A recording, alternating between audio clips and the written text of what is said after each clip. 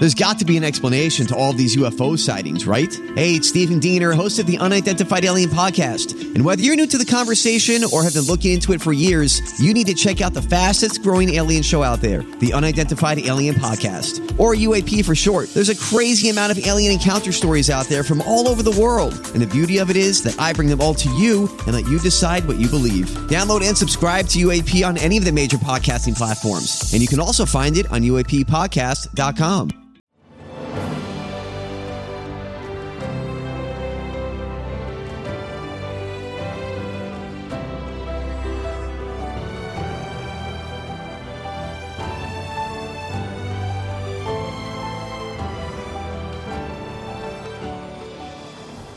Welcome to the newest episode of Beyond the Fame with Jason Fraley. I'm your host, Jason Fraley, picking the brains of the top filmmakers, musicians, and artists of our time. Okay, campers, rise and shine, and don't forget your booties, because it's cold out there today. In other words, it's Groundhog Day. So we're bringing back my conversation with Bill Murray on the Kennedy Center red carpet when he received the Mark Twain Prize for American Humor in 2016. I thought maybe if I didn't get back to him right away, they'd go to someone else. That's really what I thought. Now I wish I'd waited. I'd done that, but it's okay. Well, I kind of like that Zombieland one where I was myself and I was killed. You don't get to die very often, and I chose to die in that film, so that was kind of fun. But Groundhog Day, I think, is a really unusually great script, a great concept, an idea for a movie. But I like them all. I really do like them all. If you could have a Groundhog Day moment, one day to relive over and over, either in your life or on set, what would it be? I think my 5th birthday was pretty good. I got a Davy Crockett coonskin hat, a bicycle, a Cubs jacket and a Cubs hat, and a softball.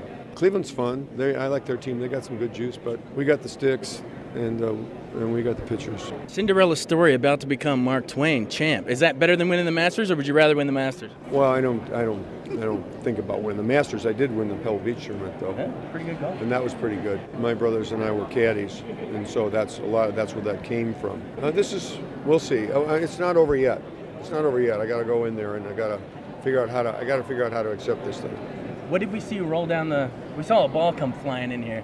Oh, well, he asked me to throw him a pitch, and I managed to ricochet it off the wall. I hadn't warmed up. I hadn't loosened up, so I had to go. I also spoke on the red carpet with fellow comedian Jimmy Kimmel. Bill Murray is perhaps our greatest American.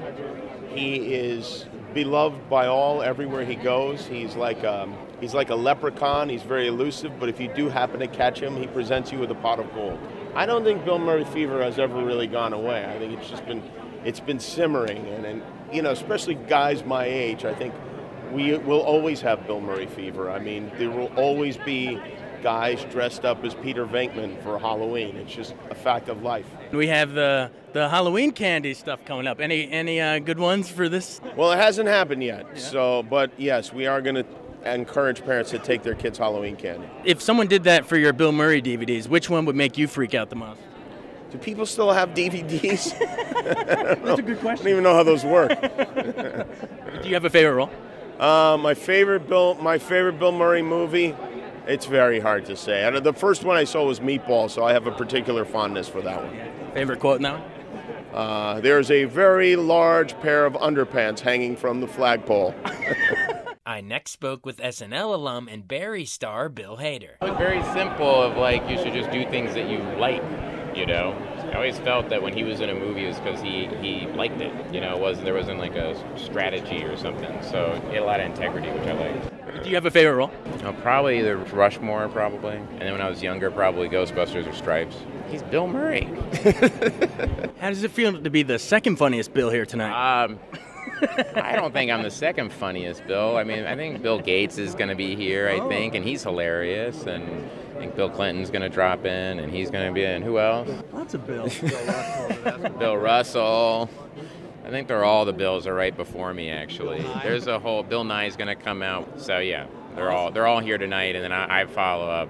I'm the last one. So they almost what seemed like the absence of mannerisms I thought was so cool. He didn't push anything as a performer, and I didn't know what that was when I was younger, but then as you got older and started performing and kind of really studying people even on a unconscious level, okay, I guess I'm acting now, I want to see what they're, oh, wow, he makes that look really effortless, but a lot of work goes into that, I now realize. So his subtlety is great. I next spoke with Bill Murray's Ghostbusters co-star Sigourney Weaver. I do love the very beginning of Ghostbusters where he's conducting the electric tests and he's torturing the boy and making the girl feel brilliant. I just love that first scene. It's just wonderful. Well, you know, it was really fun. I'd heard all kinds of things about Bill, and you know, he really sees who you are, and he used to make fun of me because I was quite serious, and I was sort of the straight man in the group, but in a very loving way. And he's one of the most wonderful partners to have in a scene because he's so present. I think, first of all, Mark Twain would just adore Bill, and they'd be great friends. I feel they have a lot in common somehow. They're both sort of iconoclasts, and I think Bill is such an original talent, and so is Mark Twain. Ghostbusters came right between, in the middle of Alien and Aliens, so yes. It kind of allowed to show you a different side, a funnier side than Ellen Ripley. How did Ghostbusters allow you to show a different side? Well, frankly, if you do something like Ripley and you're in a serious film, although I'd mostly done comedy, it's very hard to be considered for a comedy. I had to audition for Ivan Reitman, and I had to convince him that I would be able to play this romantic comedy, and so I had to really work for the part. Oh, I think that entire scene is improvised except for I think there's 3 people in there already, you know, something like that. So yeah, no, he was wonderful that way. Well, I think his manner is very loose. He's sort of very, you know, he's very particular about what he says. He's not going to say anything kind of that's just convenient or expositional. He's going to get to the root of it. And so he's very smart about what he ends up saying. Very clever and very good, I thought, at playing Peter Venkman, who was so awful. Was it hard going to the fridge for a while after that role? It was actually. I'm always a bit afraid when I open the fridge. Awesome. I next spoke with acclaimed musician Rhiannon Giddens. No, I don't know him actually. I met him for the first time today, but they asked me to come to play for this, which I was, of course, very honored because I'm a huge fan of his. But also, you know, I'm a huge fan of Mark Twain, and I play period-correct music on period-correct instruments, and so I thought it was a great opportunity to bring that in. So I suggested, you know, a couple of songs that Mark Twain would have definitely heard, and they were excited about that. So I'm really excited about bringing that historical piece into the ceremony. I'm doing the Boatman Dance and Foolish Frog, and I've got my 1858 replica banjo and one of my bandmates on bones, and it's going to be really fun. The spirit of it, you know, it's just that the idea of supreme silliness, but with such, you know, just such gusto, you know, and that's only, of course, one aspect of Bill Murray. You know, he's got the wonderful, serious acting chops, you know, but it's just as a musician with the banjo, I was like, that's the way to go. So, as a musician yourself, talk about the few moments that he's busted out in song, either with, you know, Star Wars or the Very Merry Christmas. You know, talk about his singing job. Hey man, you know, it's like I think that everybody can sing, and if you know, he sings like Bill Murray should sing. So I think that's just fabulous. Awesome. Did you have a certain role or movie of his that you grew up on and just, you know, watched over and over? The usual Groundhog Day. I mean, Stripes. I remember. I mean, Groundhog Day and Scrooged are my favorite. I mean, Scrooge is my favorite Christmas Carol adaptation. I just think it's brilliant. And so. Do you have a favorite line in Scrooged? You know? Oh. Or a scene? The scene, of course, the scene at the end where he just goes completely off script and just talks about what his revelation. I mean, that's just, you can't, nobody else could have pulled that off but him, you know?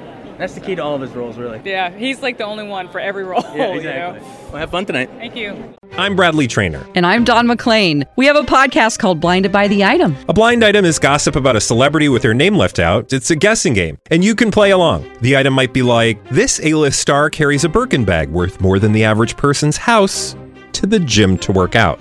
Pretty sure that's J-Lo. And P.S. the person behind all of this is Kris Jenner, LLC. We drop a new episode every weekday so the fun never ends. Blinded by the Item. Listen wherever you get podcasts and watch us on the Blinded by the Item YouTube channel. I next spoke with comedian Bruce Valanche, who wore a Bill Murray t-shirt. My shirt, which is more a limited edition. I mean, where else can I wear this? I figured I have a canvas this big. I might as well celebrate celebrate the friend over here. If I put it looks like he's talking if I have the mic on it. Say a Bill Murray line. Say a Bill Murray line. Yeah. That's, I've been Scrooged. Belly buttoned. Belly buttoned. Do you have a favorite role? I love the guy in Caddyshack. I just love the guy dragging the clubs around and all that. I mean, he's done so much that's one. I mean, he's done stuff that's more acting than that. But I love him that he can be so loose and then do something really, really serious like the Wes Anderson pictures or the Wes Anderson one, I think, or St. Vincent, which is really such a good piece of work. Even like a lot of people forget he's in like Tootsie. He's like the straight. I think we're getting into a weird area here. But, he's right. the roommate. Oh, right. Well, he's gone. He goes back and forth and does stuff. And after he had this reign at the top of the box office, and he did a passion project, The Razor's Edge, which was too serious for his audience. He decided, I think, to do more interesting, modest pictures because he'd been to the top, and you can just stay there for so long doing that kind of those Groundhog Day and Ghostbusters and those gigantic tentpole movies. So he did a lot of really interesting, serious pictures like Lost in Translation. Really interesting stuff. I mean, who has that range? And what movie star of that caliber kind of walks away from all that and says, I want to do something more than these box office popcorn movies that I've done? It's very rare, I can't think of anybody, as a matter of fact. And finally, I spoke with Ghostbusters director Ivan Reitman. What can I say about him, right? I think he's just really smart. And, you just never know what's going to happen. And that's part of great humor, right? It's keeping it fresh, never doing the same thing at the same time. He's respectful of the script, and at the same time, he always feels that he can top it. He's always looking to keep things changing up so that a director has the most choices to make for the final film. I was just talking about this with Sigourney yesterday, and she said, you should talk about this because it was such a great moment. When he first comes into Sigourney's apartment, Dana Barrett's apartment, in the very first Ghostbusters, and the scene didn't seem to be working. And I remember just yelling out to Bill, we need something here. Can you do something? And he walks into the apartment, he turns, and he sees this piano right beside him, and he goes, ding. They hate that. Just out of his head. And it just changed the whole character of the scene. And it became this really teasing seduction for the whole piece. He can be big, too. It's a question of what the film calls for. He's made these great speeches that, where he plays at the top of his range as well. And it's part of the joy of watching him. Now, I know in Ghostbusters, there's the line, it's if someone asks if you're a god, you say yes. And then by Groundhog Day, he said, I'm not the god, but I'm a god. Where is he in the, comedy god level tonight? Well, he's at the very top. As you may have heard, he's receiving the Mark Twain Prize for comedy, and I don't think anyone deserves it more. Do you have a favorite role of his that you didn't produce? Well, I do love Harold Ramis's Groundhog Day. I think he's spectacular in it. I'm talking about Bill and really, frankly, everybody else. What made Bill and Harold Ramis, the late, so great together? Because you worked with Ramis on Animal House too, right? Before, but that wasn't with Bill Murray. But what was it that Harold, you think, brought the best out of Bill? Well, they were just really good together. I was very lucky. I got to work with all these guys, even before Saturday Night Live and before all the movies. I had a show called The National Lampoon Show that had Harold and Bill and John Belushi and Gilda Radner and Bill's brother, Brian Doyle Murray. And so I had a really good sense of what they could do. And Harold wasn't very well known by the time we did Stripes. And I told Bill, I think I'd like to pair the two of you together. I was totally confident in how well they would play together, and it turned out good. And he's not the only one that's been working with family members, and you got your son in this too. Jason is an awesome director on his own right. How proud are you, just on a personal note, of the whole father-son thing? Well, I'm really proud of Jason. I have an extraordinarily talented daughter as well, Catherine, and who's now directing in Canada and also starring. And so, look, you always hope that your children turn out well. So far, thank God, it has happened. Thank you so much. Thank you. Thanks so much for joining us on Beyond the Fame with Jason Fraley. Remember to hit the subscribe button and give us a 5-star rating if you like what you hear. We'll see you next time.